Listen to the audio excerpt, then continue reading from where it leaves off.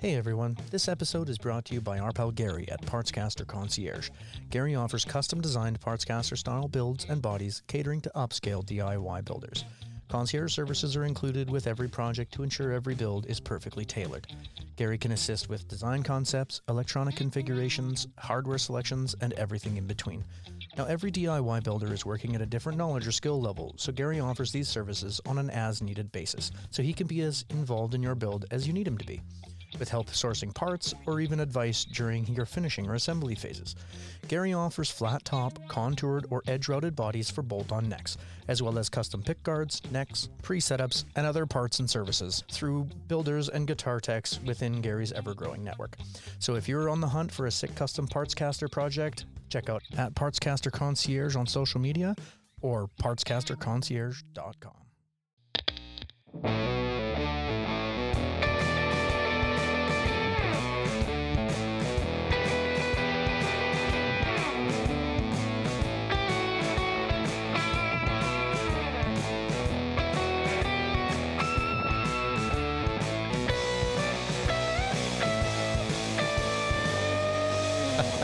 Oh, Yeezy and the Cheesy. It's a sweet, sweet episode of The Cultured Guitarist. And my name, Casper is cringing already. I love it. My name is Beefcake McSquat Thrust Owl. My God. And with me, my dapper companion, Hamloaf McPump Pump Casper. I apologize to everyone. I apologize for nothing. I know you don't. And rejoining us from far across the pond, Fishcone McLift Burpee John from Heavy Repping. Together by our powers combined. Get to use my official title. That's right. By our powers combined, we are the Fumbling Numpties. We've decided that's our band name.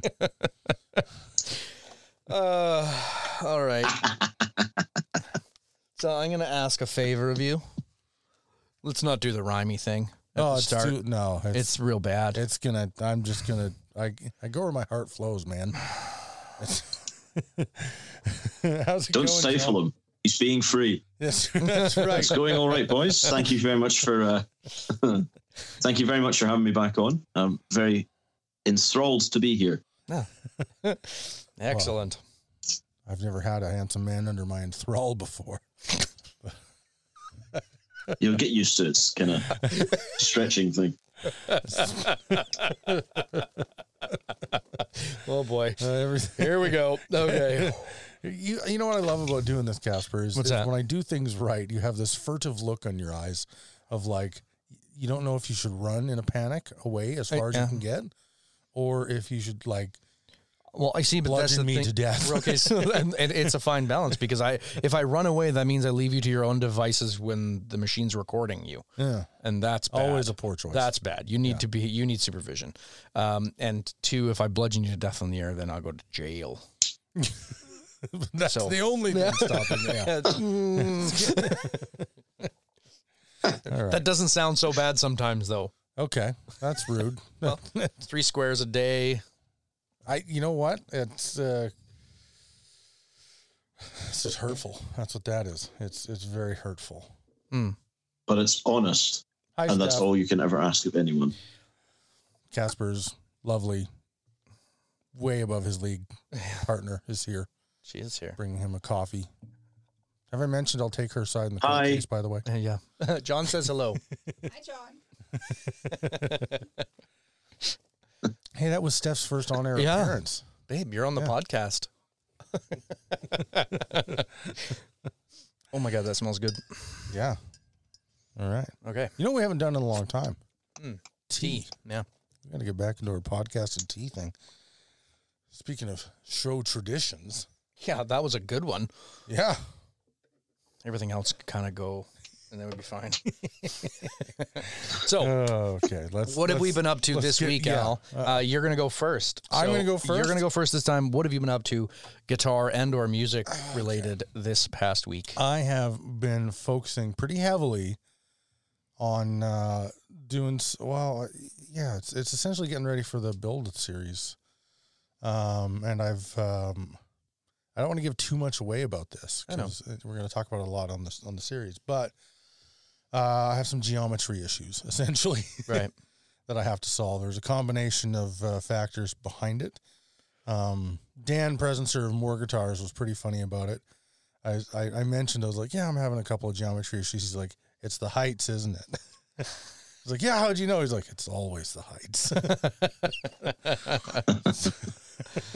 So I think Dan's been through the ringer that way a few times. Probably.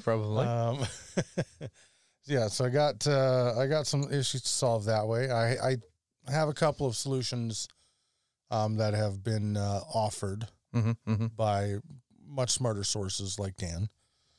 So it's just a matter of like, what am I going to do?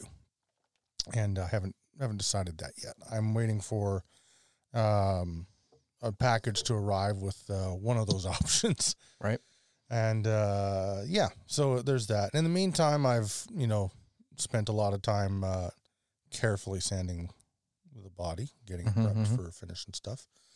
I'm still on the fence as to what I want to do finish-wise, but it's going to involve some kind of an oil and some kind of a wax top coat. I'm not, you've got tongue oil and conservator's wax, which could just do that, I suppose. Yeah. I should, maybe I'll take a little sample of your tongue oil home and see how it affects the wood and the scraps that I have and see if that's, It might give you a little bit more yellowing. some of that yellow that I love. That because you got that Limba Carina yellow. The ash on mine has really soaked that up nice. Yeah, tongue oil does have a bit of an amber kind of hue to it, so that might work. What else have I been up to? I've been talking to our buddy Charlie at Cascade Pedals. He's making a couple of delay pedals for us. Excited about that. Yeah, you got an update on that? Yep, he's crack-a-lacking on them. Excellent. He's also a busy guy. So, I'm just no ash, obviously. Yeah, I'm very excited. I realized that between that delay pedal and the guitar I'm building and some other, I actually have an obscene amount of sci-fi stuff squeaking its way into my guitar world, which I'm totally fine with because I'm just a huge dork for that stuff anyway. And that kind of rules my life outside of why wouldn't it rule my guitar life, right? Yeah, and then talking to Dan about the pickups, and looking forward to that as well. So that's it for me. It's not super exciting stuff for this week. Cool. What about you, John? What have you been up to, music and or guitar related this week, outside of your regular work shtick?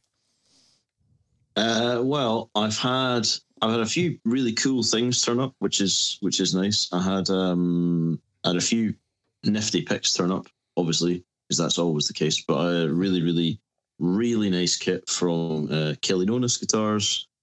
Sent me his new Pearl model, which is fantastic. It's made out of Galilith by the look of things, but a real handsome bit of gear. I got a new pick from Zwart, which is made of Zeracoat. It's about 7-8 mil. Brand new range of picks coming that a gentleman Phil is making called Squishy, which are these mad, like, super contoured things. He sent me a whole box of those. They're very cool. And I finally got the Dave Picks in Edinburgh in Scotland sent me his Ben Smith signature thumb pick in glitter acrylic that I put on stream tonight. There's hardly anybody doing custom thumb picks, so that's really cool. And I also got a noise box through from a gentleman called Drew Millward, who is a fantastic illustrator. Does loads of graphics and custom stuff. He did the t-shirt designs for my friend James at Home of Tone, who runs like a small boutique guitar shop. You guys probably heard of him anyway. He definitely follow Home of I'm Tone, a big James. fan of Home of Tone. Well, James has got his baritone deadbeat is based on my Odessa, and I've got the normal 25.5-inch scale one. He's got the baritone version with 3 McNelly Firebird pickups in it, which is really cool. And Drew has the double humbucker version of my guitar that El Cato, the yellow one that I got, which has got a single P90 in it. Me and him are the only two guys with that guitar, which is kind of nice. But he makes these noise boxes just in normal enclosures. They're normally output only. This one is one of his first input and output, and it's full of like piezo discs and stuff. Because I do a lot of noise and horrible things, and he also does that. And we got talking about it, and he's like, "Oh, I make these boxes. I'll just send you one." So he just sent it out to me. It's got like one of those sort of things you get behind a door with a skull on top, and then another spring that's mounted on two piezo discs, and it's got a volume output, and it's got this thing you can play with a bow. So today, in my most exciting event, I built a pedal board. I got to interrupt. I love that you didn't even bother to call it a spring. It's just the thing. I don't even know what is that called? A spring doorstop or a spring? It's a doorstop. It's a spring doorstop. I guess it's a spring doorstop, but it's like I don't know if you'll be able to hear it on here. Like, yeah. There you go. The best part about it is, as soon as you made the noise with your mouth, I'm like, yeah, I know what that is. Yeah. But the fun bit is it's got a single pot on it, like a volume pot on it, and I thought today I've got a spare. I upgraded my pedal board a wee while ago to have a bigger board, and I've still got my old pedal board because it's just this old ragged pedal train Classic Junior, and I've got enough pedals lying around to make a second board just for this noise box. So I've done that today with a looper and a bunch of fuzzes. Oh, jeez, that's awesome. You know, that's and I run a radio into it as well. So it's, you know, well, if you're going to go there, go the whole way there. Don't I wouldn't want you to you know, halfway it. That's for sure. Yeah. You'd disappoint me. No, that'd be a total waste of time. But yeah, it's been a as far as things turning up, it's been a good week, and I'm hoping to get back into doing some recording soon because I did a wee count recently, and I put the Plectrum 1 stuff out, which is my solo thing, and I'm on 17 records this year, so I'm trying to get to 20 before July. Sorry, just to clarify, you're on 17 records or you've done 17 records? No, I've done 17 records. You've released 17 records this year. Yeah. My gosh, I feel very unambitious now. Well, that's not through a label, that's digitally, but I still have put them out, yeah. I'm standing by my statement. Yeah. They're all on So like, you can check them out on Bandcamp if you want. They're all on there. Records or singles? No, like sort of anywhere between a sort of 4 and 6 track. Yeah, wow. Yeah, between about 20 and 40 minutes. I took like 3 Just years depends. to put out my I have released 4-song studio. two songs. I've released 2 songs, and that was 4 years ago now. Yeah. Wow, man. That's unreal. No wonder you don't have any time for nothing. You're a busy guy. Holy smokes! Well, congratulations. I hope you do it. 20 Fingers crossed. Yeah. Well, you still got 6 months. Race to the end. Yeah, if you've put out 17. And I'm talking about July, as in like in a week's time. Oh, sorry. I thought you meant by time. the end of the year. No, by the end of June. Well, get going, you lazy. Hey, come on. What are you doing here? You get time to do this. Yeah. Get out of here. Yeah. Well, okay. All right. Casper. Oh, yeah, my turn. You done some stuff this week? Yeah, man. I turned my my basement into a fume hood. Yeah, thanks for that, by the way. You're welcome. You're welcome. So if nobody's ever finished a guitar with tongue oil, it has a rather pungent odor. Whilst I don't know if I'd call it pungent, but it's thick. That's kind of what I meant. It's just like it heavy, and it's there. It's there, yeah. But that's basically we're buckling down pretty hard to get this build series out to you guys. So, I've just been working on the finish, man, and sanding a ton. Yeah, lots everybody's favorite part of guitar building, man. You know, actually, I'm finding it super fulfilling, really, man. For where the guitar started to where it is now, I think I've made the right choices and I've worked hard enough that it's really coming together. So I went and bought some bass strings preemptively for the assembly of said beastie. It's good. You only have to do that once in your lifetime. That's what I'm told. Only well, it's true. If you buy flats, then yeah. What else? That's about it. I plugged my acoustic into my tube amp yesterday and ran it through my pedal board, and that was fun. Yeah. That was a lot of fun. Like just right on the edge of feedback. Wow, man, it's a hollow body guitar. Yeah, it's good. It's good. I found that I have a weird glitch actually. I think in my amp, there's something going on where it gets like noisy, where it's like makes a hum or a kind of a white noise sound, and then it kind of clicks away, and then comes back. Yeah, and then clicks away. Something building up a charge or something in my pedal board too. I'm not sure if it. I didn't actually check and see if it was doing it without the board in line, so I don't know there. But that was something that was a little bit frustrating yesterday because I was getting some really good grooves going on, and then it was making this noise. I'm like, what the hell? And then it would go away. I'm like, okay, keep going. Oh, it's back, and then off and on for like an hour. It was kind of frustrating, but some work to do there. I think to track that down. Yeah. Should we fire into it? Oh yeah. Okay. Yeah, I'm done. Oh, I didn't know. No, yeah, whatever. That's why I was asking. Man, passive aggressive. I tell you, it's the only way to accomplish anything with you. Oh my gosh! And on the next episode of Real Housewives, jeez. Anyways, yeah, no, I'm done. Oh, you threw that pout all for nothing. No, it was totally fulfilling for me. Oh, the reaction was on point, buddy. Okay, so we have a special one today, don't we, Al? It's different. We're doing something different today, for sure. Yeah.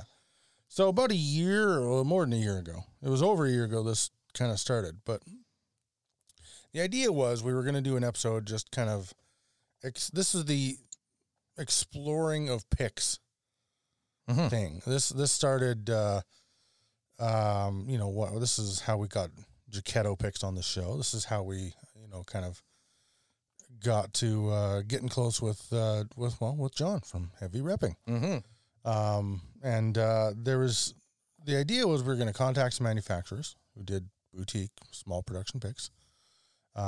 Most of these guys do their stuff by hand, and talk to them, get them to send us some picks and explore what these different picks do, what they're like to use, and then kind of share our experiences about them. And immediately we had some people jump on board and say yes. And then the pandemic hit, and most of them... And collecting said picks was very difficult at that point. One of these wonderful people couldn't even send picks out of the country. But Honey Picks was one of those early people, and they sent us picks immediately. So we've had these picks for a year. We apologize for the tardiness of this project. Usually, I mean, we've had some episodes take a little time to assemble, but not usually this long. So we just want to let's just thank all of them right off the bat. We want to thank Honey Picks, being involved immediately, and apologize because you were here first and you've waited the longest. Want to thank Jaquetto Picks. We want to thank T1 Picks, and we want to thank Tree Picks. All of you sent us really cool stuff, totally on faith that we would not slag on you or do something stupid, and we appreciate that a lot. Which is a big leap of faith if you've ever listened to the show. Yeah, if you've ever heard Al talk. Yeah, expecting me to not do something stupid is... So, where do we want to start here? John, where do you suggest we start? I suggest that you start close to home with Tree. Okay, let's do that. I like it. So, and just to, I guess, maybe introduce where John's coming in on this, other than the fact that John runs the mecca for all info of the coolest of the cool picks out there and what they are and historical stuff, you've kind of become the point man for the pick community, I would say. You think, would that be a fair thing to say? Well, I've done my best. I think there's a few people, certainly for the modern community, that seems to be the case. There are people out there in the vintage community who I'll just give like the heartiest shout out to Joe Macy, Guy DeVilles, Brian Bouchard, Tina Holmes, and Jeff White from Plectrum, who are all infinitely more clued up on vintage stuff than me. But as far as modern stuff goes, this does seem to be the only game in town. So okay, cheers. All right. Well, so Cool. So we can agree that you know a ton more about picks than us. that was I'll take that. Yeah, that's very, I'll take it. Good. Okay. So John, dear listeners, is going to kind of be our Sherpa up the mountain of pick wisdom, as it were. So prep the Dundee for the Plectrum Sherpa. Shout out to past episodes with Eric Marrow if you don't know that joke. But yeah, so thank you, John, for coming in and hanging out with us and doing that. So it's no bother. So we're starting off with three. What did he send you? A lot, Actually. A sampling of pretty much everything. We have probably a couple dozen picks from him. Yeah. Wow. He sent us a bunch with our logo on it. Oh, that's cool. He also sent us a little. So there's these the sample packs that we got have whatever you just threw at me fell out of the bag. That's amazing. It's a card that shows you everything that he sent us. So I'll read it out. You read it out. There's a 1.3 millimeter cherry and a same size maple, a 1.4 millimeter walnut, 1.6 millimeter. Yeah, I know. It's right here. Do you want to sniff it? No, you have it. Oh no.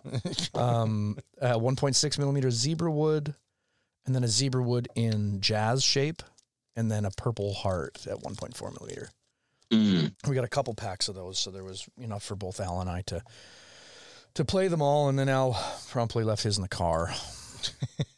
Nice. I don't think Good job. they're in the car. I think they're in my house actually. But anyways, so yeah, I love talking to Adam. He's definitely a super awesome dude.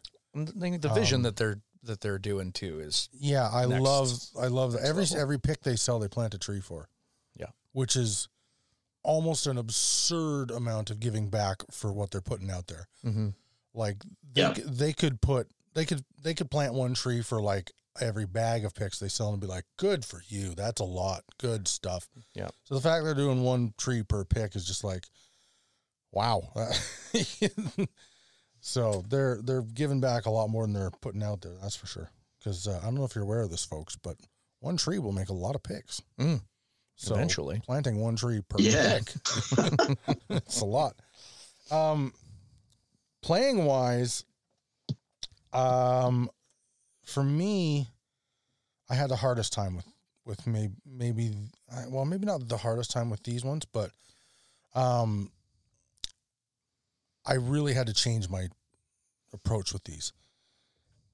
The wood, as you might expect, wood grips the strings a little more as you play it. That's what I found. Mm-hmm. So I had the easiest time with the purple heart one because it's the densest, and so it was a little more natural, and as far as like natural is for what I'm used to out of it. Yeah, I say it probably helps to preface kind of the things you prefer to play, because you're a high mass type of pick player. You like that. I do love big picks, yeah. And I am Whereas I club the strings like crazy. Whereas I'm the opposite. I actually have a wholly different playing style when I play with a pick. So I like thinner, more precise kind of. Yeah, I'm either wanging on the strings like crazy or I'm playing very delicately with a pick. There's no in between. Mm-hmm. So the wood picks were tough for me, and maybe in a good way. They challenged me because they gripped the strings a little bit more, so I had to kind of hang on to the pick more and control it more. Mm-hmm. I don't know. Yeah. Am I barking up the silliness tree here, John? No, I mean it's one of those things, especially if you're used to, like, as you know, I'm a big heavy pick user as well. But like the thing that's harder with wood is that skin type plays a big part in this, and especially size as well. So if you find yourself I'm big into the Jazz XL thing. So when I use Jazz XL picks with a polished surface, they grip really well for me. When you have matte finish, and especially if you're used to like hammering things. Wood picks aren't. It depends on the wood. There's a lot of hardwoods out there, like you say, the Purple Heart's pretty dense. But the thing with wooden picks is it's very dependent, like all picks in a sense, but it's very dependent on how they're finished. If it's a matte finish, or it's not an oiled finish or a sealed finish like you get from companies like Timbertones or something, it is gonna feel like it's, like you say, kind of dragging a little bit. But once you played, if you keep one of those picks and you play with it for, say, a couple of hours or a couple of days, it will naturally start to wear the tips down, and it will feel less weird because it will shape to how you play. Mm-hmm. The same way acoustics open up more to your chord types when you're playing them all the time. Yeah, and to these things' credit, I have not put enough time on them to break them into me. So I don't anticipate us like slagging on any of the products here. That's not really our style anyway. But I don't want to. Yeah, I definitely don't want my challenges with these picks to make them come off negative. That's not what I'm trying to do. Mm-hmm. Well, it's a familiarity issue as well, and especially if you are used to no messing about here for anybody that's listening. If you're used to playing store-bought picks, which there's no problem with, obviously, but if you're used to playing, right angle edge Dunlop Tortex, or used to playing Claytons or anything like that, playing wood is a completely different experience. It's a little bit like playing. If you start suddenly playing, if you've used half mil picks forever and you suddenly start playing stuff at 5 mil, it's a change to technique. It's a change to grip. It's a change to the feel of the thing. Mm-hmm. But I think the thing that a lot of people struggle with wood is that there's a thing, and it took me ages. Even though I've got all this stuff, it took me ages to get over this in my head. The fact that it's not plastic, and you kind of don't want to tear it up. But the last year or so, I've been playing with a lot of wood stuff, and it's way, way, way tougher than you think it is. So even if you are, a bit of a caveman with it, the pick will keep up with you. And Adam's chosen his materials very carefully, but I also think they are, and I've spoken about this in a review in the past, I think they're much better suited. Wooden picks in general are better suited to acoustic work rather than electric work, simply because they marry very well together, and they got very little string noise, especially the matte finish stuff. Mm-hmm. So it is a question of familiarity. Mm-hmm. Casper had some interesting observations that opened up some possibilities for these. Yeah, no, I mean, playing them myself, I noticed, you instantly get a softer, more delicate type of response, like much lower attack than something that's much, much denser or harder, like plastic or even anything mass produced. So the like very subtle attack of the wood definitely lent to like a whole different aspect of guitar, and I think lends very, very well to acoustic, because you can be a lot more nuanced in that attack. You can still bang away if you want to, but you get that much softer response no matter how hard you're playing. Whereas you get something a little more dense, a little bit harder, like a plastic or even metal in some cases. The attack is so much harder. You get so much more output that it's almost tougher to be nuanced when in that kind of space, right? So I found them to be really, and then listening to Al is the other side of this. Listening to Al play them today was like, you can really kind of see like the same things played. There's a wholly different even emotion tied to it, just because of the way it's being delivered with that attack not being so robust. I don't know. I really dig them. I was concerned because when I first started playing them, obviously the walnut one stood out for me. And I played it quite a bit, but I noticed that it was like shaving down the edge and kind of sharpening the tip. So I kind of was like, oh my gosh, am I killing this thing? Are these like that? But then the more I played, that actually stopped happening. It was more really just like really shaping to the way I play it. And then it kind of just honed itself to a point, and then it stopped being so dramatically altered by my playing style. It's really cool. I gotta say, of all the pick types we've tried, and we were comparing here, I do think the wooden ones have the best grip. No, absolutely. And I think what John was saying too is the more you play them, because these are an unfinished, I believe. I don't think they're oiled or sealed. No, he doesn't. He sands them on their. From what I understand, and Adam, please get in touch with me and give me a bad time if I'm wrong about this, but I'm fairly confident they are cut by laser. Yeah. And then they are hand sanded to finish them. But as far as like all the ones I've had, they've never been, at least to the same extent as other companies, they've never been oiled finished. Because the more you put in, you know. Yeah. So you could always give that a rattle. Yeah. I noticed that it definitely like absorbs, like, cause I don't have like super dry hands, especially when I'm, you know, holding on to something. I definitely have like an oilier skin. So, I think my own skin would kind of treat these in a way and, you know, would kind of adapt to grip even better, you know, cause they are definitely like, you can hold on to them and they don't really slide around in your hand. Whereas something, you know, a little bit more glossy wood is great that way, right? Yeah. Like, it's good material. Natural grip. Yeah. And I really dig the zebra wood jazz. I like that jazz size, that jazz shape. It's really nice that he includes that, because the natural shape that they have is quite sharp, quite pointy. It's a longer shaped pick. And I like that because of the precision of it. But there's something about the jazz shape that's just super familiar that I really like that too. Yeah.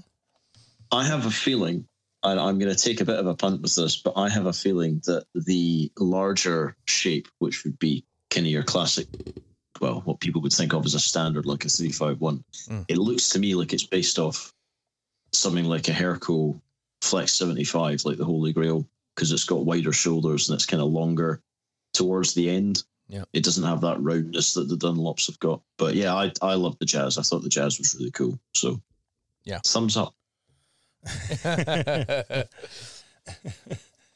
10 cultured guitarists out of 10.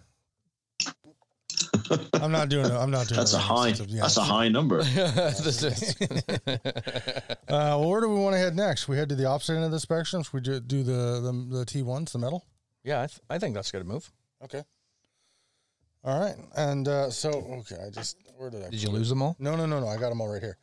I'm just looking for the T1. Oh, the pamphlet. Info pamphlet, because I don't want to screw this up. Did he send you all three? Yeah. No, Dusty sent us a bunch of stuff. Yeah. It was really cool. We've got, he was also very generous. He sent us... basically enough for Al and I to each have 2 of everything. Yeah, I think we... So... Oh, cool. Yeah, we've got a few different sizes and shapes. The guitar, bass, and jazz is kind of how they're differentiated. Yeah. And they're precision etched from 304 stainless steel. Yep. So these were fascinating, I think. The engineering that's gone into this is pretty cool. Because this is obviously not just a guy with a laser cutter. There's some grip kind of shaped into these. There's obviously some laser cutting involved as well. There's a lot of finish work going on here. But the technology behind these I think is really cool. And each one, man, they look rad as heck. Yeah, they're proper good looking picks, eh? Yeah. Straight up high art. I've been playing a lot of Mass Effect lately. I've got the new remastered Legendary Edition thing, and these do not look out of place in the Mass Effect universe. especially the base one, that color scheme that he's got. Yeah, definitely. Yeah, they're wild picks, man. Like, because they're only listeners who are interested in such a thing, difficult to convey over the airwaves, but they're 0.3 of a millimeter. They are so, which is so super thin. I'm holding it up to a piece of paper. 0.3 of a millimeter is pretty close to the 20 pound, yeah. The thickness of like regular paper. And I don't work at an Office Depot at all. Which, you know, that's, I mean, if that's both the selling feature and that's one of the things I had a struggle with is how thin they were. Mm-hmm. And again, as self-confessed and talked about many times on this show, orangutan.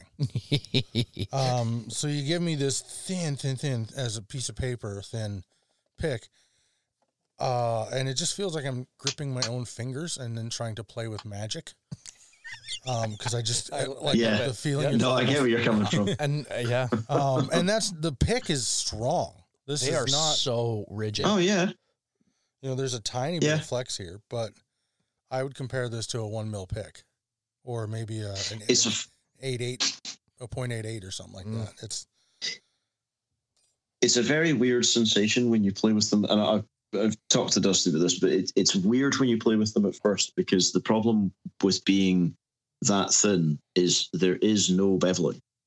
Yeah, like because there's not enough scope. At that thickness, even if you went up to point like that, I think the thinnest one I've seen with bevels on, like actual meaningful bevels, is the Dunlop 500 series, 0.46, like the real pinky one. Yeah, that's got a tiny bevel towards the edge, but there's nothing, there's no way. Yeah, and to do that. They've obviously, like, there's a tiny bit of sanding going on here, so the edges don't feel like laser cut or sharp or anything like that. No, but and they do wear in. They do. Okay. Yeah, that's good to know. Oh yeah, absolutely. No, I did a test with this, because the feeling of these, a bit like with the wood thing, the feeling of this, especially when you're playing metal always feels really weird. It's got a crazy amount of power. These are very, very bright, especially the Jazz model. Mm-hmm. Yeah.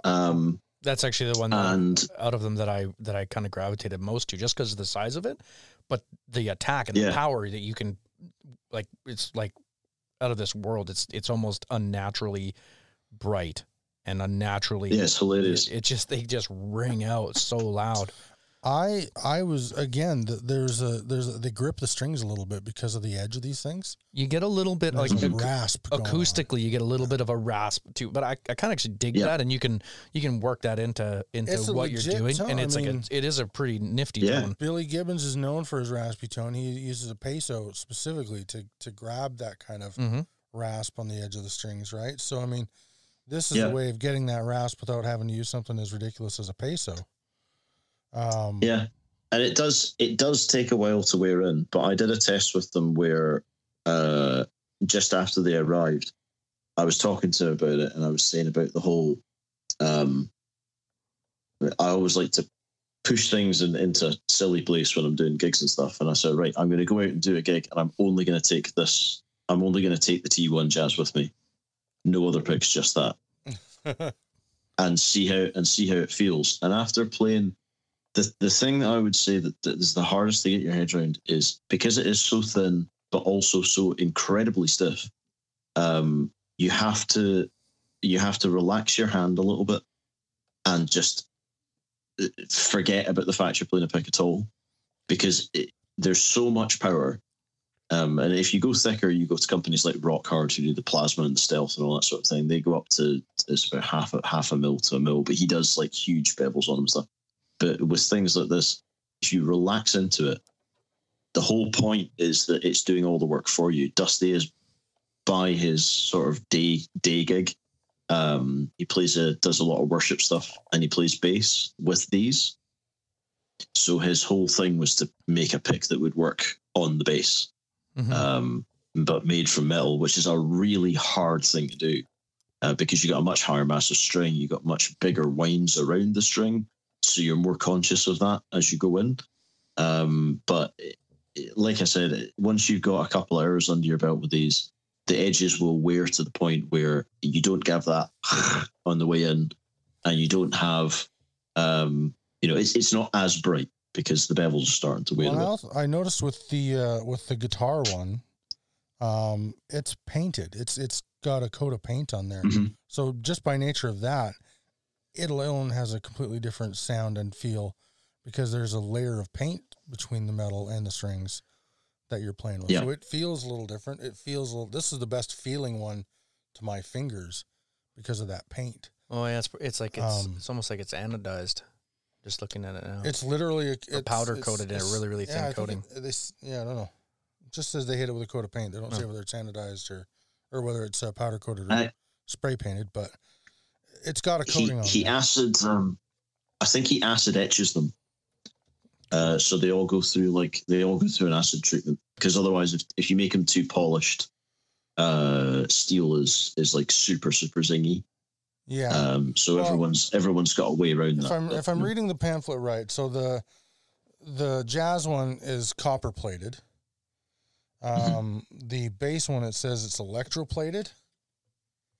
Yeah. And then the guitar one is painted. So in addition to the fact that they're each completely different sizes and kind of, not sizes, sorry, kind of shapes and tip shapes, you have those kind of different materials covering the pick, which is going to create different tones right there. So they're interesting. I definitely need to spend more time with them.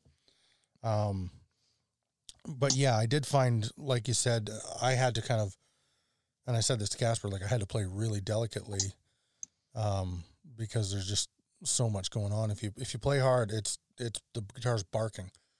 And it also feels like the pick, for me, it felt like the pick was going to fly out of my fingers because it's so thin.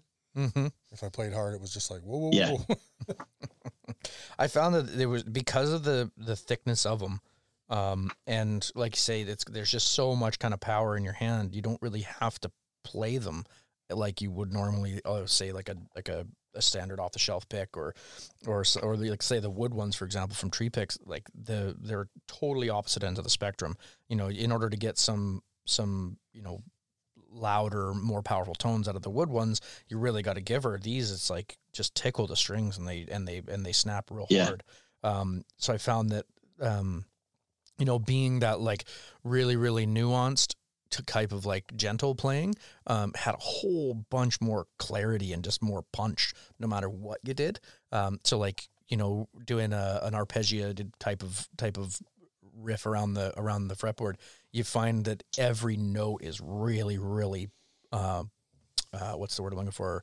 Enunciated, really, really crisp, really crisp. Yeah. It's like really punchy, really clear. There's no like something, one little note or one little string gets kind of lost in the rest of them. It's really, really prominent all the time, and that I really like. I actually almost play these exclusively now. This one jazz pick that I have in my hand, I don't know what I did with the other one. It's over here. No, those are yours. I thought, okay. Yeah. Anyways, there's a jazz pick over here. Yeah. So yeah, I'm actually, the size was a huge thing to get used to, because it's so thin, it's so skinny in your hand, but it fits into the groove of my knuckle where I like to hold a jazz size pick, and it just instantly made sense in my hand. So, and then like say it's like so rigid, so hard, it's really really bright, really really nice. Yeah, this has been very interesting for like the different tones and textures, and it reinforces what you said the last time we had you on, John. We're just, there's so much to explore and so much to learn. Yeah. Well, and I'm mostly a fingerstyle player anyhow. Like I even trim my nails short and play with kind of like the meat of my fingers instead of my nails, like say a flamenco player would. So it's a whole different like audio experience playing with a pick, especially going from one to the next, and really running these through. Oh, for sure. It was just like, holy crap, look at how much difference there is. Just between materials, even, let alone the shape of or the actual mass of the pick. Yeah. Yeah. Cool. It's like building. I always think it's like with these sorts of things, it's a bit like building like it's like building a toolbox rather than saying, I don't think there's one, although people will argue these things till they're blue in the face, obviously, but I don't think there's, it's like taking one guitar to do literally everything. Like technically, yes, you can, but like, because you can always make the sound work for you. But if you want to capture, if you're constantly playing a Strat and then you go to play a gypsy jazz gig, I guess unless we're gonna lock horns on this. No, I'm not gonna lock horns to the. No. Oh, think, come on. some guitar players, the pick is just they have a pick they like, and they can, their creativity comes from the guitar or their own imagination and stuff more than like the pick per se.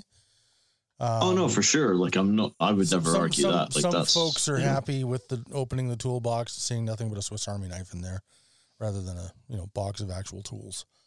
And some folks need to open their toolbox and see a set of ratchets and some drill bits and a hammer, and they need to see some actual tools in there.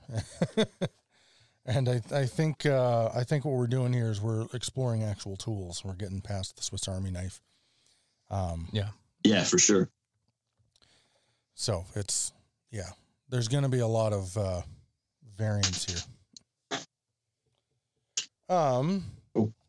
Well, now see Sorry, now I just found something that I thought I'd lost. It's fine. Okay. I heard Nobody panic. I heard something Nobody on the panic. floor there. No one's panicking. Everything's cool. So, Well, please advance. Now we're kind of getting into where I felt more naturally comfortable. And that's with the Jaquettos or the honey picks. What do you want to do, Casper? Flip a coin. Really? Let's do honey picks. He's been waiting fair a test. long time. Jesus, flip a coin. Great podcast content. Just wait a second. I'm gonna find a coin. The honey picks. He's really changed up what he's delivering. Yep. These days, which Yeah. I almost feel bad about, because the picks he sent us these a year ago. So we've almost got alien picks compared to what he's doing now. I absolutely fell in love with this 3 mil. It's like neon plastic. It has a name. He sent the thing with it. I am. What's the emblem that's on it? There's a drop in the middle. It says honey at the top. There's a drop, Laser cut out of the center, and then there's a 3 below. Yeah. Yeah, he's it'll be the honey dipper, I guess. But like Rick, like you say, Rick's changed up his stuff. I've got some of his stuff from when he had just started listing on Etsy. And we had a chat, and he sent me a smoker, a beekeeper, but he was only doing them in acrylic. They had super, super sharp points. Yep. And that was kind of his thing. And these days, he's doing loads of stuff in casein, galolith, really, really hard materials. He's mad into casein now. And the designs are he's got thicker and thicker and thicker. So he's well into the 6-7 mil sort of area now. He's doing a lot more. It's him and his brother too. Yeah. Well, because it's the two of them doing it, which is unusual for the pit game, because it's normally most of the stuff. There's a handful of people who have people helping them. Like the people that are doing non-injection molded stuff, like the hand making guys. So there's only like Alexis from Iron Age. I think he's got somebody helping him. Matt from Stone Age has one person, and the Cahoon brothers from Honey. And Jaquetto as well. Yeah, and Jaquetto's got Jack's got Smitty as well. Smitty, yeah. Yeah. But for the most part, they're kind of one man things. But they were on, or they're going to be on, my podcast in the next soon. Well, they've been on, but I haven't put it out yet. But they were really interesting to talk to, because it's his brother that makes the materials. Oh, cool. Which is why he's got access to all this mad stuff. So it's yeah. How did you find them then? And what thicknesses did he send you? So I've got the 3 mil in yellow, and yeah. And I've got in my hand right now it's the much smaller, same shape, same kind of oblong kind of offset shape, but it's got the little honey pot on it, and it's a 1.5 millimeter. But it's very small, smaller than a jazz size pick by a little bit. Mm. And but same like laser cut bevels and super sharp. Both of these are non-standard shapes, that's for sure. They're like, Yeah. This one almost feels like a jazz with the one side of the shield kind of extended up and out a little bit. Yep. But I love this 3mm pick. Like this was, and I'll be straight up and say it's not because it's the best pick here or anything like that. That's not what I'm trying to say it is. But it's the most familiar immediately for me. The shape of it is familiar, but I play these picks that I order on bulk that no one stocks anywhere, which is weird because they're a Dunlop. They're not an uncommon pick. But these are the most common pick. These are the picks I play on tour and stuff. I order these Dunlop Tortex jazz size picks, and then I take a hole puncher and I punch an oblong shaped hole in them for grip, because Tortex is the worst for grip as soon as the powder wears off of it, which takes about 10 seconds. This thing, because it's got this teardrop shaped hole in it, immediately was just like, yes, in my fingers. And the thickness of it was great because it's thick, it's a 3mm thick, which is, I know not thick for you, John, but well, it's still no, but let's not forget that 3mm is more than you can buy in most shops. Yeah. And so by about a millimeter. So, for the store-bought pick person, which is the vast majority of people, that is pretty hefty. Yeah. So the 3mm felt really nice. And I don't know if this is 3mm or if he just calls it a 3. Anyway, whatever this is, this 3 felt really nice and just played great on the strings, whatever this material is. I loved it. And it was home base for me. That being said, the sharp points took just a moment to kind of adapt to because of the way he's built this pick. And so that was a little bit of a different thing. But I really loved this thing a lot. I like it quite a bit. But it wasn't, and this is, again, I'm not slagging on anything. But this thing didn't toss any surprises at me tone-wise. Because it's a lot more familiar to what I've been playing a lot of over the last, 15 years. So it was both instantly that one I felt the most connection to, but the least surprising that way. Was it? What are they? Can I just ask for my own curiosity? Are these the ones that are just see through, but yellow or what have you? Okay, so those ones. The early ones are all done using. Hello. Oh yes. God, that was very weird. The early ones are all done using acrylic. It's just straight. I would imagine it's probably cross-cast acrylic because of he took a lot of inspiration from material-wise from companies like Gravity. And if you were to test, I know a lot has happened with Honey in a year. If you were to test the stuff he's making now, which is primarily, he's still doing the acrylic stuff, but he's doing a lot of Keranite, he's doing a lot of casing, he's doing a lot of Galilith, and shaping things differently. They're a lot more rounded. They're a lot thicker. Mm-hmm. Casing is in itself a completely different material from acrylic, like really, really different. It's got a lot more power, like a lot more, for the same thickness because it's a much more dense material. Galilith even more so.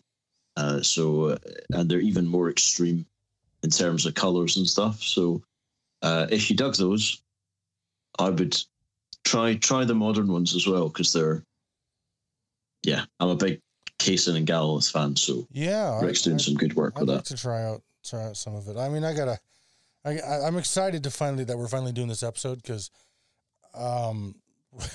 Rick sent us these picks so long ago and has been patiently waiting ever since for this episode to happen. Yeah. I'm just excited to reach back out and be like, we finally did it. So I'm going to be talking to him pretty soon anyway. Yeah, and then Gecketto. Let's talk Gecketto. Where did I put it? Here it is. Which one you got there? I have the smaller one. I have the more jazz. Yeah, I got the bigger one. Jazz size one. Yeah. That one. And then we got. So what models did Jack send you? He didn't really tell us what the models So were. we got a couple of Zeds. The Zed picks is a black one and a red one. I don't think he's doing those anymore. Oh yeah. And then we've got a larger. I don't know how many mil this thing is. It's probably like 3 mil, anyways. Like 3 or 4. 4 or 5 even. It's big. Mm-hmm. Quite like it's a large. Like it's bigger. So even than like the T1 base pick. But these ones I found myself most unfamiliar with. Like this is to me was like holding, a slab in my hand. It was super. It takes a lot of getting used to for me because I'm more used to either fingerstyle or a small, thin jazz size pick. So yeah. I found that this big pick was almost too unfamiliar, and it feels like they have a ton of power and a ton of like attack. They instantly have a lot of bottom end response. They're just like big, but I found like I couldn't in my playing style, I couldn't be accurate just because it's so foreign and it's going to take some real time to like really get used to something like that. And yeah, particularly as a fingerstyle player, it's so far away to be fair to you from your wheelhouse. Yeah. You've really only been playing with picks for a year, maybe. Yeah. So. Yep. So like that felt like I needed to hold on to it with my whole hand instead of just between my fingers. Because I'm like both hands. Yeah, exactly. but just because of the way I kind of bury the pick deep into my hand, like there's only maybe half a centimeter of pick actually exposed, no matter what pick I'm holding. So like much of the pick is buried in my hand. It just felt really foreign. The smaller Z style ones that I think these ones are CNC. They're a little bit more like fit to my hand the way I prefer to play. Yeah. And then they still have a fairly decent amount of mass. They're still 2.5 mils or 3 mils or something. So, that was a lot easier to use. But again, that's just all down to my playing style. I found the Zeds, the one major benefit of them is because they engrave the Z, big right engraved Z in them. Yeah, they're really easy to hold on to. Rip real well. Yeah. We're talking, I'm not going to spend too much time talking about the Zeds because he's not making them anymore. Or Z's for those of you who pronounce it that way. We're Canadians, so we say Z. Hey, I'm not here to judge you, man. It's fine. Get in about it. But so to talk about these, I think it's some kind of a resin. Mm-hmm. These larger ones that he does. He makes his own. Him and Smitty make their own resin. Yeah. First off, these things are gorgeous. Like they do so many combinations of colors and swirls and stuff, and these are pretty small potatoes compared to some of the ones I've seen them putting out lately that are mixed materials of resins and colored resins, transparent woods, and they're blending it all together, and then they're hand shaping and sanding these things. I think I talked about this one when we had Jack on, and this pick that I have in my hand it's like blue, and it's got like a clear layer kind of as part of the mix. Yeah. So it almost looks like deep, like an ocean, like you're looking through through an atmosphere and into something, 3-dimensional. So they are just stunning to look at. Yeah, they're incredible things. He sent me, it's interesting you say that because I'm holding it just now. He sent me a Phoenix, which is, as I reviewed this recently, very large.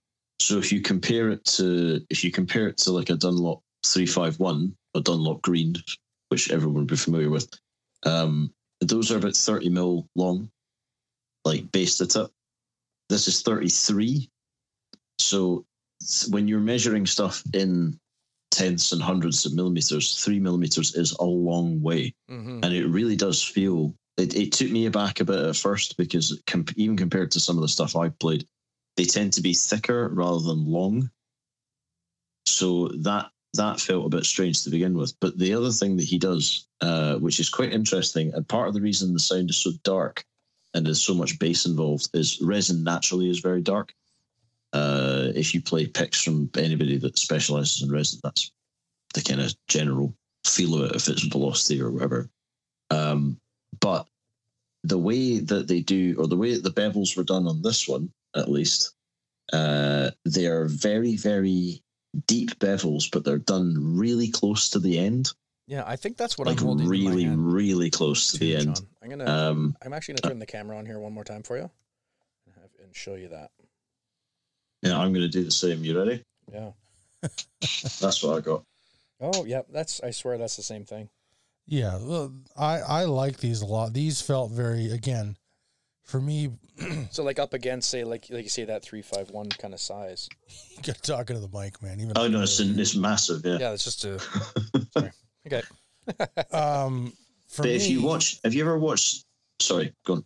I was gonna say, for me, I've had a longer history with big thick picks, so these for me were very That's what up she my said. alley.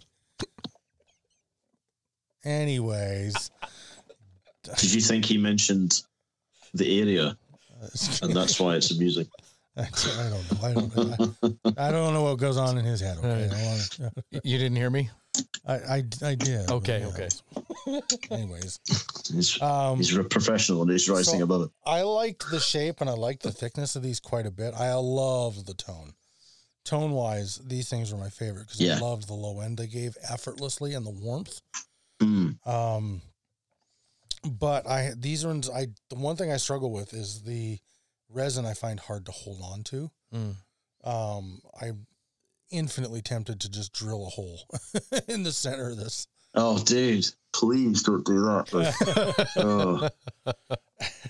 Just because I'll know, I'll feel it in the force. Like if you're, Yeah, somebody somewhere is doing a thing. It is odd with. Well, the thing with resin is it is odd when you play it at first. I got quite dry hands, but they are. I always find this sort of stuff, particularly resin and stuff like acrylester and bone, when it's been polished, very, very, very grippy.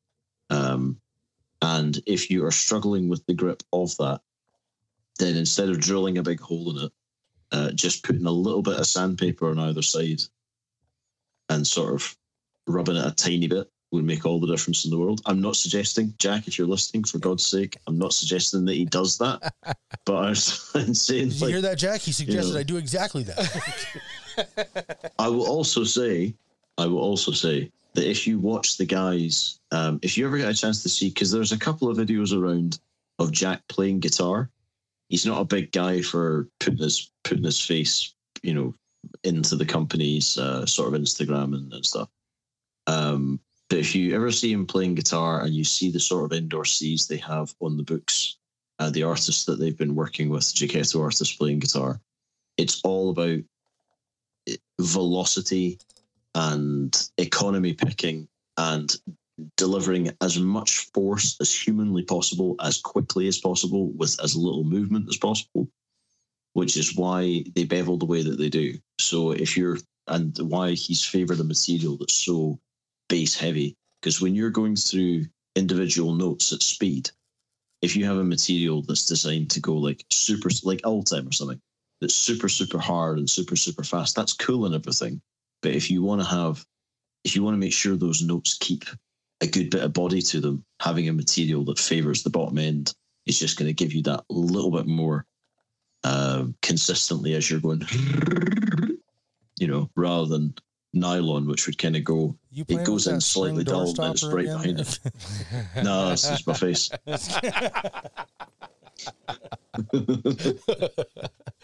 Oh man. So it's okay. So I got to ask, man, like, how is sandpapering it less sacred or less, not sacred, less heretical or sacrilegious maybe than drilling a hole? Well, than drilling a hole in the middle. Well, think of it like a neck, right? So when you get a guitar neck that's been heavily lacquered, like I did this on my old Gibson Nighthawk, which I haven't had. Well, I sold to a guy ages ago, but basically the lacquer on those is pretty thick, and some people don't like that. I personally don't like that. If you take a really high grade of sandpaper and just do a couple of passes up and down the neck, it takes the tiniest bit off, but it doesn't. I know what you're saying. I've done it. That feels more sacrilegious to me than that's a collectible guitar, my friend.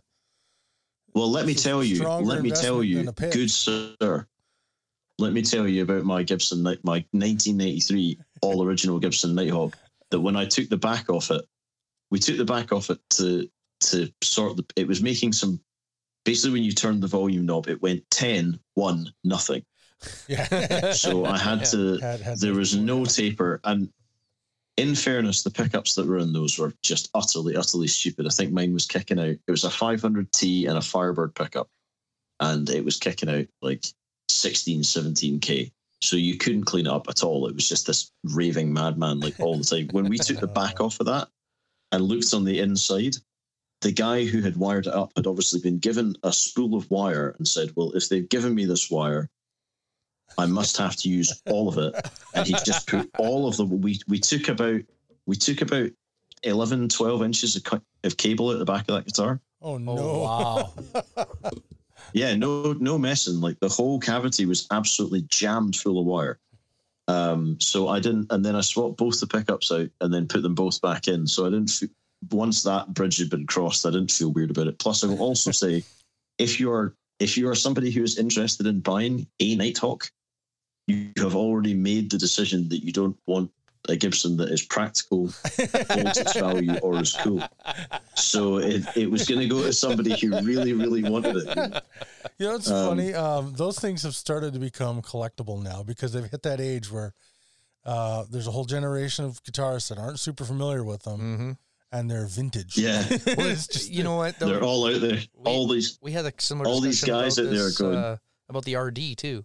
They're becoming kind of trendy. Yeah. Just because they were a short run, there wasn't a lot of them out there. But the RD was the RDs are such a weird one. Yeah, the RD. Well, the Nighthawk wasn't crap; it was mental. So there's a big, well, it's because it's like they said, well, let's make a Gibson, and it's kind of for the shred era, but it's kind of not because it's a bit too late because it came out. I think it was 93. They started making them. I don't know who that guitar was for. It really appealed to nobody at the same time as it. If you like. If you look at the indoor C-list, when I got mine, because I remember seeing them when I was really young, just before I started playing guitar, and I always thought they were cool, because I liked the Florentine cutaway and I liked the asymmetric pickup and blah blah. But if you look down the people that use them, I think the only person that you would look down the list and go, "Oh, that's a name I recognise," is Nancy Wilson, who has a signature model. She's the only person. But I will tell you, if anybody is out there thinking about buying one, if you're buying it as an investment, that's fine. If you're buying it to use, just remember it is a Gibson Les Paul shape, but slightly too small, with a really sharp Florentine cutaway, with a body that's really thin. It's a Fender scale length, and it's got a Strat style, like a hardtail Strat style through body brass bridge. It's a weird thing. And also, it's so thin that when I was playing it, like if I turned the face the other way, it would go meh. So I had to get rid of it, and it's crazy thing. I can only think of there's one person I've seen professionally playing those things, and if you're not in Canada, you might not know this band at all. But the lead guy, Sean from Wide Mouth Mason. Mm-hmm. He used to play a couple of these things, and he's the only person, and I just don't like him. The original run was only 5 years, 93 to 98. I can't believe they even lasted that long. They've been reissued since 2009. Yeah, I know. They did an epi one for ages. But I mean, they did the Blues Hawk, which was even more pointless. Well, it's the same guitar with half the wood with P90s, so what are you doing? I don't know. Do you know what I mean? It was a strange choice all around. You know, it's funny, though. The Gibson 500T has got to be one of the... And if you get a Gibson with that pickup in it, it's going to sound like high output, muddy trash every single time. Yeah. But the weird thing about it's a weird balance. If you take one of those Gibson 500Ts, and this is a fun, I did this and it was one of the best guitars I've ever had.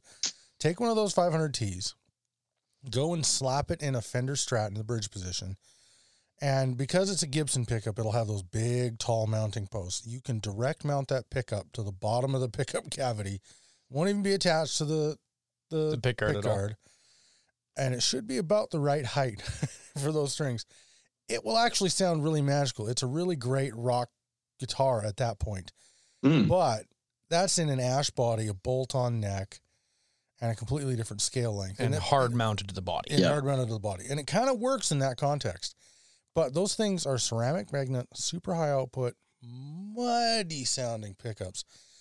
And if you put them in anything Gibson, and I mean anything Gibson, they sound like just poop. Just pure amplified poop. Because almost everything Gibson is mahogany based, often big and mahogany based. Yeah. And that's a dark sounding wood. A high output dark sounding pickup in a dark sounding wood sounds like garbage. But for some reason, that 500T, because it's high output, they're like, everybody metal will love this. So that was the one they put in all the Explorers, all the Vs, and any guitar that they wanted to sell but didn't really love too much. So it was like, we're putting out a limited edition guitar for Avril Lavigne's Boyfriend of the Week. It's put a 500T in there. It was like, let's put a 500T in it. Yeah. Let's open this tin of beans with dynamite. Yeah. Oh man, because they put that. They make that now. It's the Dirty Fingers Plus. I think is the closest relative because they did the 490T for a while. The 490. Okay, so that's a different series. Like the 490 was part of like the 490 and the 498 pairing. Which if you have a 498 in the bridge and a 490 in the neck, that's great. Anytime you see a 490 in the bridge, again, it's going to be garbage. You're going to hate your life. Yeah. But those are no middle. I love that there's no middle step there. It's just straight in. Nope. I'm gonna offend some Gibson fans out there, but I don't feel like Gibson has a middle ground. Mm-hmm. I would concur with that. I think they're either knocking it out of the park with something, or they're just absolutely like, why is there poop in my bed? It's like, that's their modus operandi. I don't know why. But they're either knocking it out of the park with their guitar models, or they're just kind of like, oh, this could have been something great, but let's go change our diapers and move on with our lives now, I guess. Because, I don't know. Anyway, I'm not going to get on a Gibson rant. We've done a lot of Gibson rants on the show. Separate show. Yeah, exactly. Dude, what a way to end a pick episode. Me ranting like an angry goblin about Gibson. I did see a Pelham. Is it Pelham Blue? Oh, that SG? That SG? Yeah. Yeah, I was tempted by that. Oh, the P90 one. P90 one, yeah. Casper's been hunting for a P90 SG for a while. Let me tell you, boys, that of all the, because I won't say the name of the company, but I currently work at a Gibson dealership, or we're a guitar shop that carries Gibson, and I of all the stuff we've had in the last couple of years, the SG Special with P90s, and I will stick my neck out here and say both the Gibson and the Epi model, which is by no means the highest model in the range, both of those are hilarious. They're both so much fun, and the Epiphone one is an odd character because even though it's an Epi, it costs about 380 quid over here. I have no idea what that is in dollars. Yep, $539. I think it was Canadian. I don't know what it is US. Probably $4 something. That guitar, even though it's definitely not as sophisticated, mature, and deep sounding as the Gibson equivalent, the Epiphone one, it's kind of got, rather than being better or worse, it's kind of its own thing. The pickups are so like open and hairy sounding and wild, and it's totally not. It's funnily enough, the guitar, the Odessa that I got recently, the yellow one with the single P90 in it, it's because of a combination of a Junior we had secondhand and that guitar that made me go, right, I'm missing out by not having P90s. and they're so. I'm with you, man. I'm actually, for all I've been ranting about Gibson and Gibson's corporate behavior has angered me lately. Mm-hmm. I kind of think Epiphone in particular is knocking things out of the park lately. Mm-hmm. Like all the Masterbuilt series, like the inspired by Gibson acoustics are great. The G15 they did, or the J45, I can't remember which one it is, but that the sort of built by, inspired by Gibson series, those are superb. And the new Epi standards are great. Got, like in addition to like them making a nicer looking headstock, more akin to traditional Epiphone, because they always had an open book kind of thing going on too. The models are cooler. And they've finally gone, wait a minute, Epiphone is its own legacy brand. We don't need it to be like cheap Gibson Clone Junior stuff. Yeah. And they finally, they've got an American Texan out in the world again. I knew you were going to bring up the American-made casinos next. And the American casinos. Yeah, like casinos. But the casinos, like that's a Beatles guitar that didn't change. Like that like John Lennon never stopped playing his casino. And this is a guy who got free guitars every week. Mm. Paul Weller's the same. You look at the Beatles. He's been using old casinos for ages. The Beatles changed guitars every record. Like they didn't stick with the same thing for the most part at all, other than those casinos hung around for a while. The casinos, like that was a guitar that really threatened Gibson. I think that's that and the New Yorker. So it's just nice to see Epiphone being this strong legacy brand again. For all the dumb stuff Gibson does, they're doing that right. Anyway, props. So I wasn't allowed to play the SG in the store. What? Nah, man. COVID's still like, I could look at it. Oh, you're not allowed to play test things, eh? No. They completely locked the acoustic room. You can go in there and that's really interesting. Can't touch anything. Yeah. And if they said that if I wanted to play one, it would have to be like in the store and like it was just a weird scenario. I'm like, I don't really want to like. Man, go to Long McQuaid. They let me play whatever the heck I want when I was in there. It was like they just would sanitize the guitar afterwards. Like, yeah, that's what we do. I think there's clean it with panel wipe. There's more selection at the L&M, anyways. I might run out there. Well, I mean, they're Yorkville. They're the Gibson they had distributors in Canada. So they had the worn green one too. I didn't like the Phelan blue. I don't know why I didn't like that. I got to be honest. It doesn't strike me as a good color. Green and blue guitars rarely appeal to me. When outside of Fender, like with a Daphne blue or something, usually to me, most people's green and blue guitars look like cheap, no-name guitars. There's obviously exceptions every once in a while, but yeah, very rarely do I enjoy a green or blue guitar. I think it does depend a lot on the body, because if you get like I know there's certain colors that don't work for certain things, but like if you get shell pink and you put shell pink on a Jazzmaster or a Mustang, then it looks fine. But if you put it on a Strat, it looks really weird. Oh, but then it also depends. It depends how they're pairing it with a plate. You picked the wrong color for me, man. He's a shell pink addict. Is like, yes, everything. I've seen shell pink with a tortoise shell plate, man. That's what I'm talking about. Oh, that's not I don't know. Oh, yes, it is. No, high contrast forever. Tortoise shell and everything. I'm totally down with it. Okay. Well, that's all the time we have for. Sorry, we're just going to ask you to leave and not come back ever again. We do actually have to end the show. I feel bad that I made that joke now. Dude, thanks so much for coming on and doing this with us, man. You had a lot more insight to offer than the two troglodytes that we are with these picks, because it would have been a half-hour episode this week if you hadn't been here. I like this one. It made the strings go bling bling bling bling, and this one made them go belong belong belong. That would have been nice. Yeah, I mean that's kind of what I said, but shorter.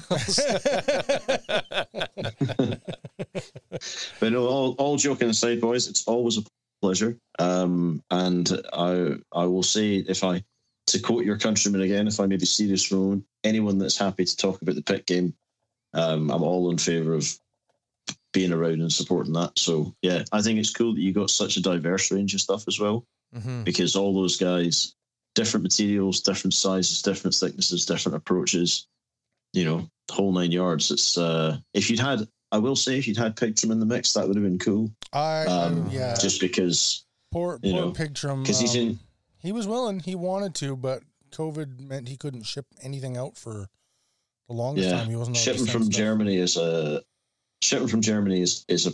much bigger hassle than even I realized, and I'm a lot closer to him than you are, like geographically speaking. Which is why I handle his stuff in the UK. But it's some cool gear. But you didn't have any duffers, which is good, because I didn't know what brands you'd got in before we started doing this. So I didn't. There's not a lot of duff out there, but there is some. I was like, so did Al inform you as to what we're doing here? Well, I passed the gist on of having. He gave me the broad strokes. The abridged notes. I didn't tell him what brands we were talking about. I'm a good podcast host. Yeah. Okay. I don't know what that voice is. That was Kermit the Frog. You're doing your best, man. That's it's Kermit the Frog. Yeah. Hey, listen, Hillbilly Kermit. Yeah. Now listen, we're gonna talk about picks. I'd watch that. Great. I'll get right on that. No, dude, it's always quite lovely to chat with you, and you're a true gentleman. We appreciate you coming on and hanging out with us again. A pleasure indeed, boys. Many thanks. And dear listeners, definitely check out the brands. See what let your curiosity guide you, but check them out. And a huge thanks to Tree Picks, to Honey Picks, Chiquetto Picks, and T1 Picks. It was awesome of you to make this episode happen. So we appreciate that a lot. Please go follow each of these brands on Instagram. Mm-hmm. Tell them how much you love them, and order some picks. Try them out. We'll see you next week.